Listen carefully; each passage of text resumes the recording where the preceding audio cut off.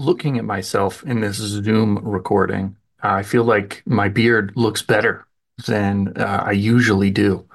I don't have really anything on the under lip area. So my mustache is filled in enough that you can tell it's there, and I'm not sporting like the Abe Lincoln. But the rest of my beard starts at like kind of just the cusp of the bottom of my chin, so it's almost a chin beard. And in certain lighting, it's really goofy looking. So I always get about this long, and then I shave it. The reason that I'm telling you about my facial hair is one, I think about it a lot. I've probably talked about it on the podcast like more than you care to know, but also because it kind of gives me access into what I want to discuss for today's episode, and that is perception versus reality. The two things cannot be separated, but they can be examined separately. And that just means there is a true, actual way that my beard looks, regardless of lighting, that you can see no matter what angle to the sun or light bulb my face is in. And you can say, oh, yeah, the coverage on his face is 1 hair per centimeter. It's pretty close to the truth. I have very sparse facial hair. But if you have a certain lighting, then that coverage can look darker and thicker and kind of like the patchy spots maybe fade a little bit or blend into the whole, making it appear a little more robust than it might otherwise be. And that's the truth. That is reality. The perception of the lighting becomes reality, but you can still access a deeper reality by looking a little deeper. This matters for book marketing in ways that hopefully I can illuminate during this podcast. This is TRBM, a podcast for authors who are serious about earning a full-time living selling books to readers. I'm the host, Jody J. Sperling, and each episode I'll share with you practical tips on marketing and selling your books. And I won't hold anything back. Sometimes I fail.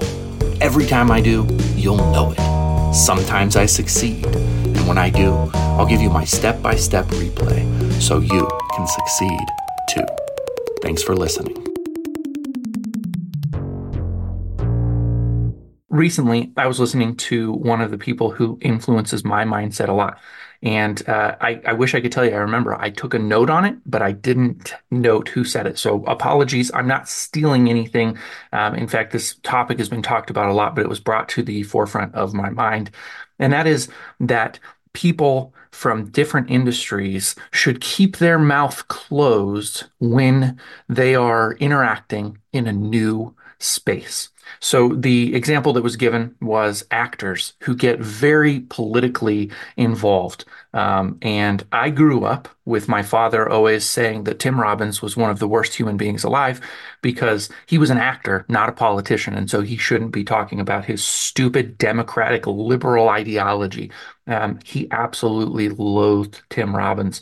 I don't know much about his political viewpoints. I'm sure that Rush Limbaugh took a few runs at him, and that's where my dad probably got his opinion of Tim Robbins because I don't recall him ever taking time to watch any Tim Robbins videos or films that he was in or anything like that. So this is all extrapolation. But you know what? I want to say that there is transferability in skills, and that is the deeper truth. So it is true that Tim Robbins is not a politician, and therefore his political viewpoints are going to be somewhat skewed by the fact that he is not bathing in that particular pool or ocean every day.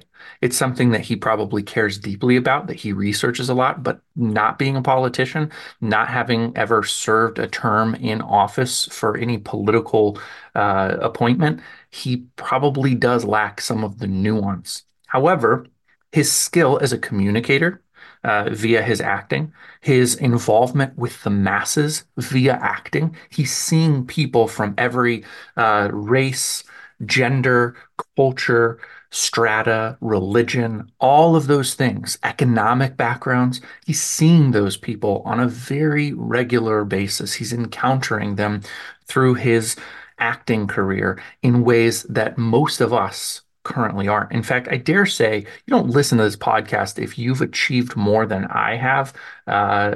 in this particular area of marketing your fiction. So I can with pretty great degree of confidence say that none of us have had the opportunity to see the world in the way that Tim Robbins has, and that creates a transferable skill at assessing problems and giving an informed degree of opinion based on what he's seeing. So his opinion probably has more weight than maybe yours or mine. If we just read the tabloids, if we just read the newspapers, which there's really no difference anymore. If we watch Fox News or the Sci-Fi Channel, there's also no difference there. We have less information to go on than Tim Robbins does because we're not engaged at the level that he is because of his success in the acting world.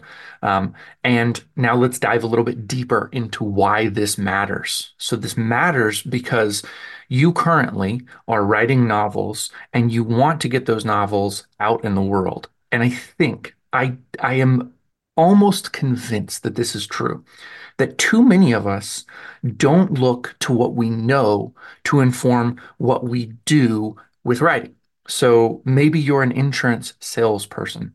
Maybe you are a nurse. Maybe you're a doctor. Maybe you are a computer programmer. Maybe you stay at home and raise your children. Whatever area you're in right now, there are skills that you are using to do your daily tasks that you might not be transferring over into your writing marketing career. Uh, and I wanted to encourage you. There is transferability. Just because you're an insurance salesperson doesn't mean you can't sell books or that you know nothing about selling books. In fact, I'm positing that you actually know more about selling books because you can sell insurance. A few episodes ago, I talked about not Mark Zuckerberg. Oh my goodness. Jeff Bezos. I talked about Jeff Bezos, founder of Amazon, the internet bookstore, the first internet bookstore, the big time internet bookstore, the largest business in the world, started out as a bookstore.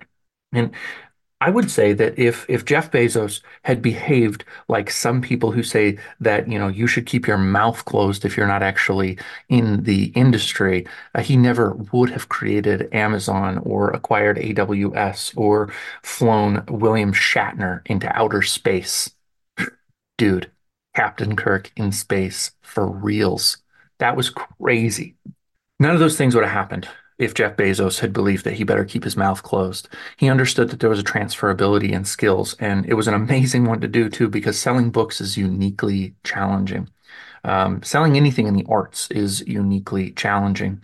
What I think we could learn from Jeff, and what I'm encouraging you to take away from this episode, is that you have a dispassionate expertise in whatever your current profession that earns you money is. And if you're not earning money, then what, I mean, well, because I'm trying to think about the people like that, stay home and raise kids. And that is a valid profession, even though it doesn't bring any money in. It still is like this valid thing that you can use that gives you a unique insight into the world that you're stepping into. And if you can understand that being a stay-at-home parent or that being an insurance salesperson equips you with a set of tools to use to sell your books, then you're going to be far further ahead. And part of that reason is that when you're raising your kids, well, see, sometimes I'm thinking out loud. I pick the worst example first, but this is, I guess, true. When raising your kids, I think that most parents would say safety first. I am most concerned that my children are safe and alive because if they're not safe and alive, then everything else doesn't really matter. Safety includes food, shelter, nourishment is food and shelter and clothing, whatever, the basic stuff. Like you don't want your kid walking around naked. Or hungry. So, or wet because they were out in the rain all night. There you go. So those are the things. You're going to take care of that. And then just below safety is development that you want them to start to learn particular skills that equip them to be participating human beings that have good self-control. So that's probably number two. And then number three is just like enjoyment. You just want to enjoy them and have a great time with them. But in order to have safety, you don't ever say like, oh man, if I keep them safe, they're not going to have any fun. So I'm just going to go ahead and let them jump off this bridge into the raging Missouri River because I know that'll be so fun for them. No, you look at safety, it's dispassionate. You don't worry about anything else. But somehow when we sell books, we start to let all of those kind of tertiary outside questions influence the things we do. Do I want to be viewed as the kind of person who's a little bit pushy if I make a sales call? Do I want to piss somebody off because maybe I said something the wrong way, or pitched something the wrong way? And so instead of doing things, we're always worried about doing it perfectly and like thinking about all kinds of different variables that really shouldn't matter, that don't matter when you're doing your job. I found this out the hard way when I was trying to pre-sell the seven-figure marketing mindset for novelists. It's a book I'm still proud of, but one that I do see at this time in my life is going to have to evolve and develop as I learn more. I'm glad I put it out there into the world. It taught me a whole lot.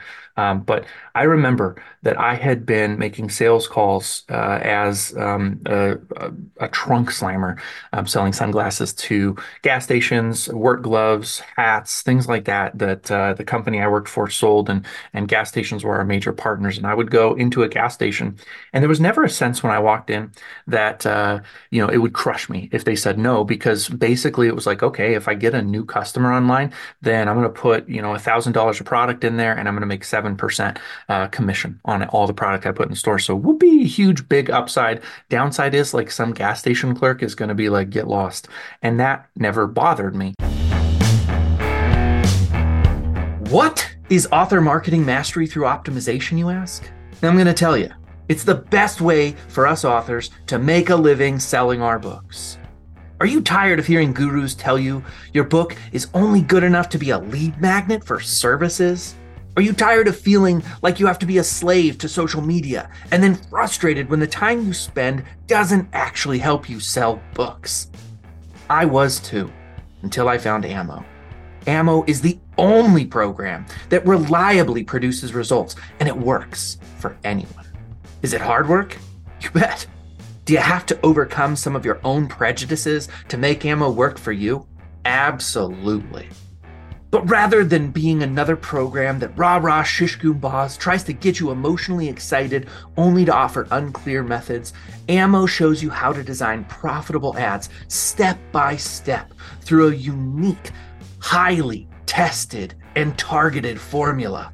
The founder, Steve Piper, is a data-loving, formula-driven author who escaped the kingdom of Amazon to build a platform for himself, where he sold directly to his readers and built a loyal following and millions of copies sold.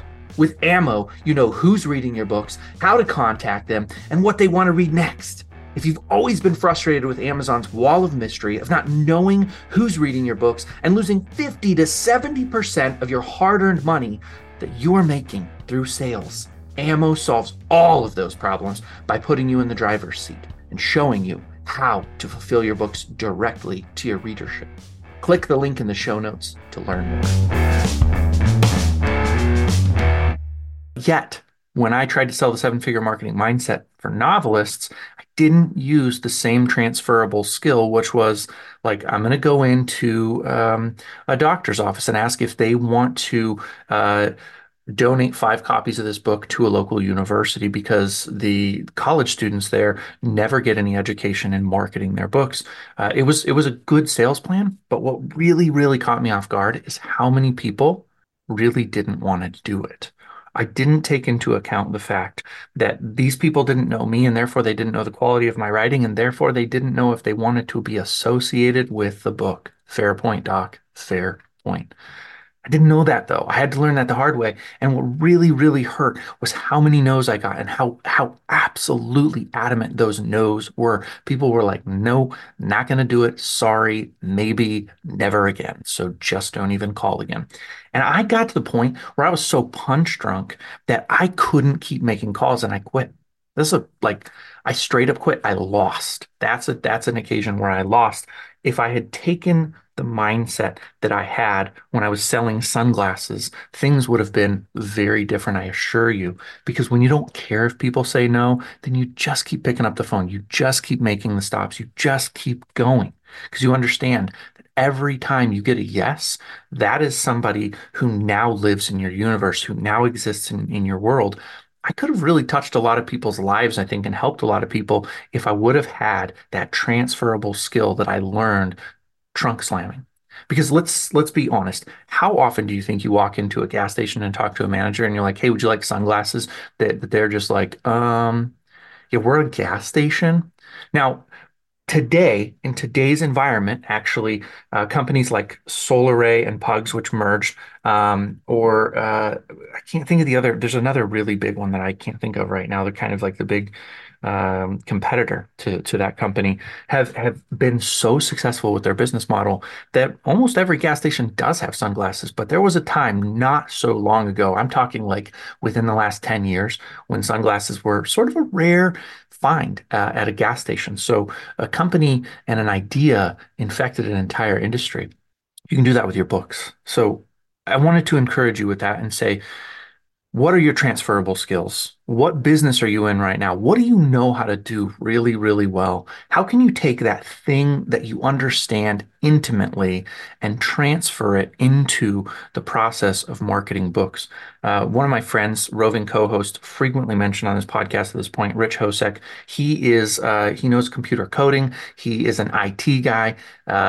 Frequently, he shames me for how stupid I am about computers. And he's like, yeah, you can write a macro for that. And I'm like, what the hell's a macro, bro?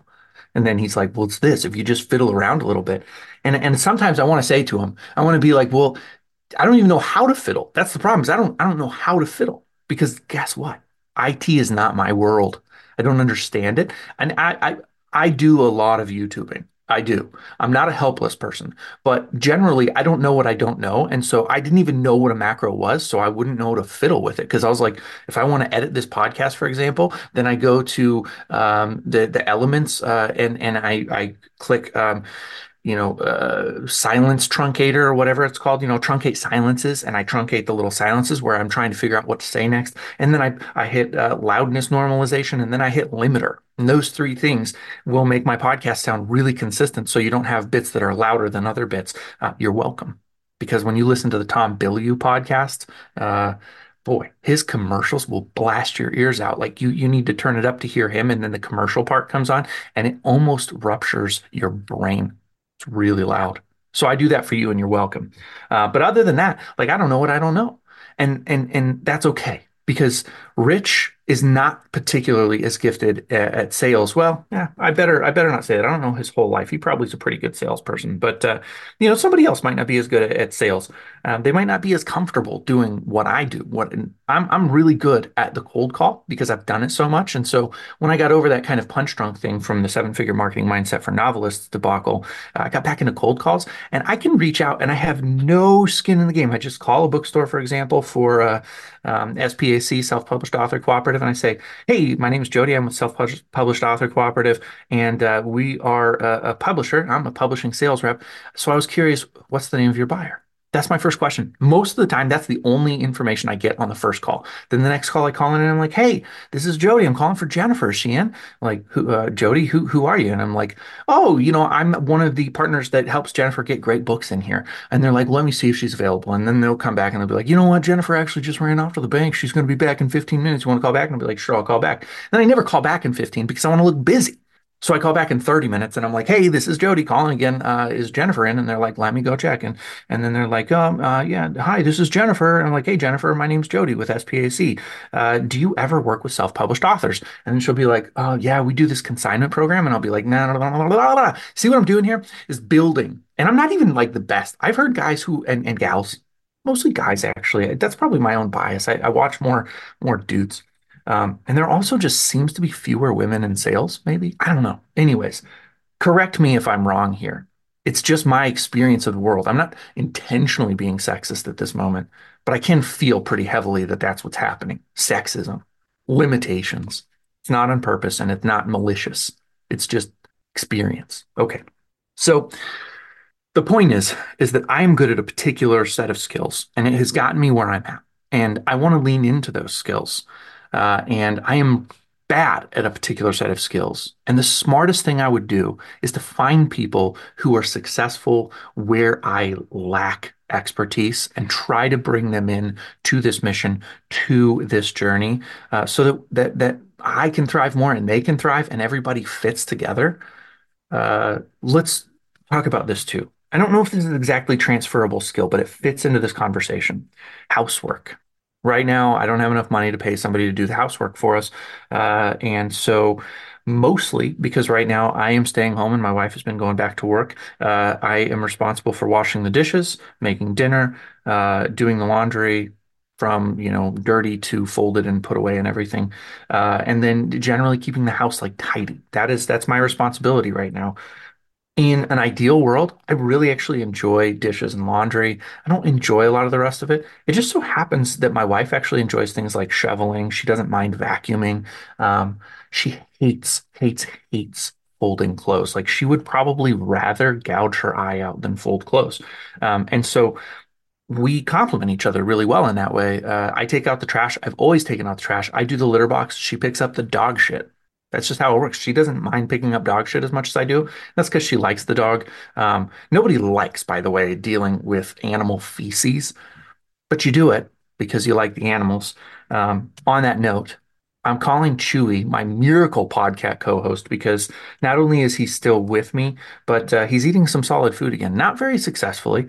And often he perches on my shoulders during the day, and I can hear him swallowing. And he still is, he's got some kind of obstruction in his throat because when he swallows, it's a very loud, like a gulping sound almost, but he doesn't seem to be in any pain. So I'm nothing but grateful for the extra time. I had him scheduled to be put down just before Christmas Eve. The day of, I could not do it. And so he's still with us. And yeah, just super duper grateful for that. All right.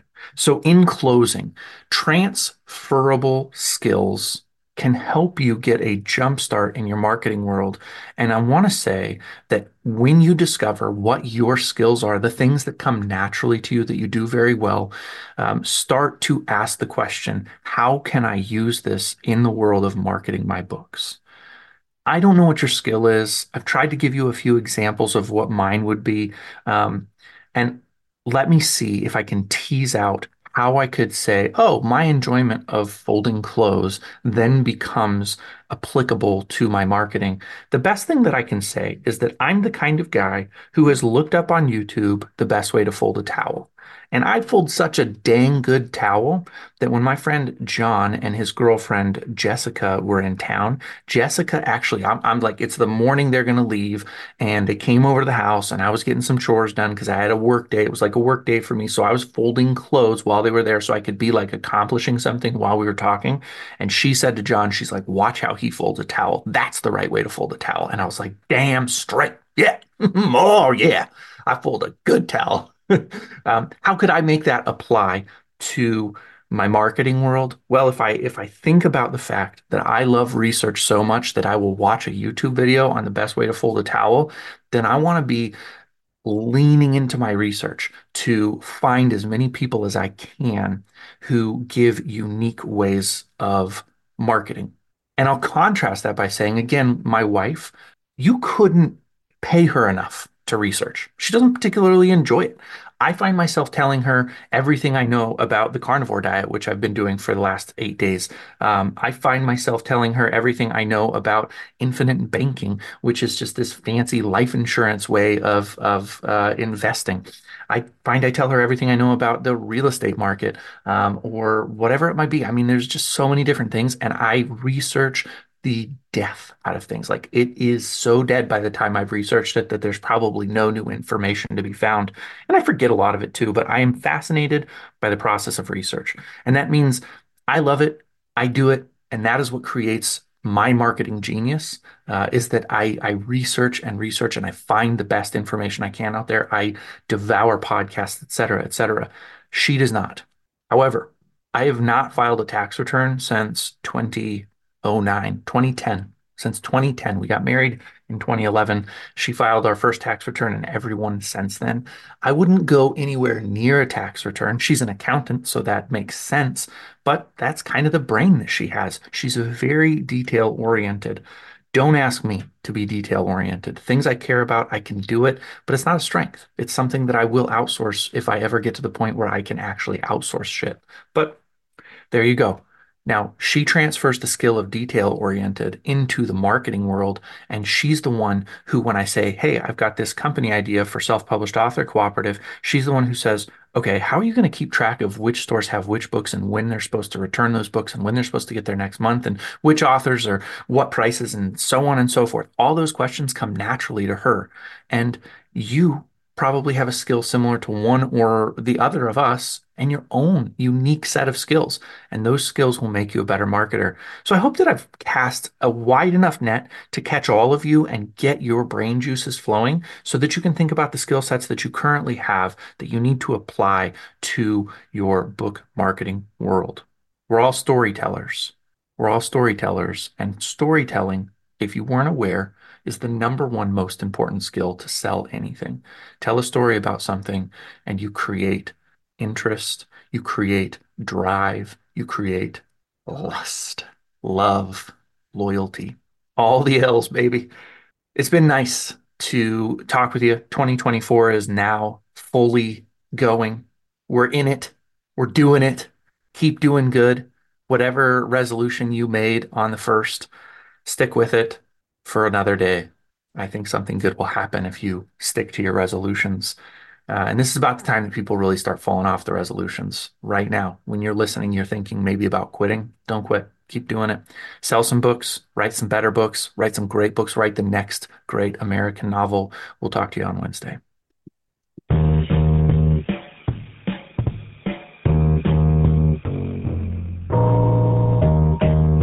Thank you for listening to TRBM. The theme music was provided by the ever-talented Christopher Talon. And hey, if you liked what you heard, share this show with other readers, because what's the point of telling stories if nobody's listening?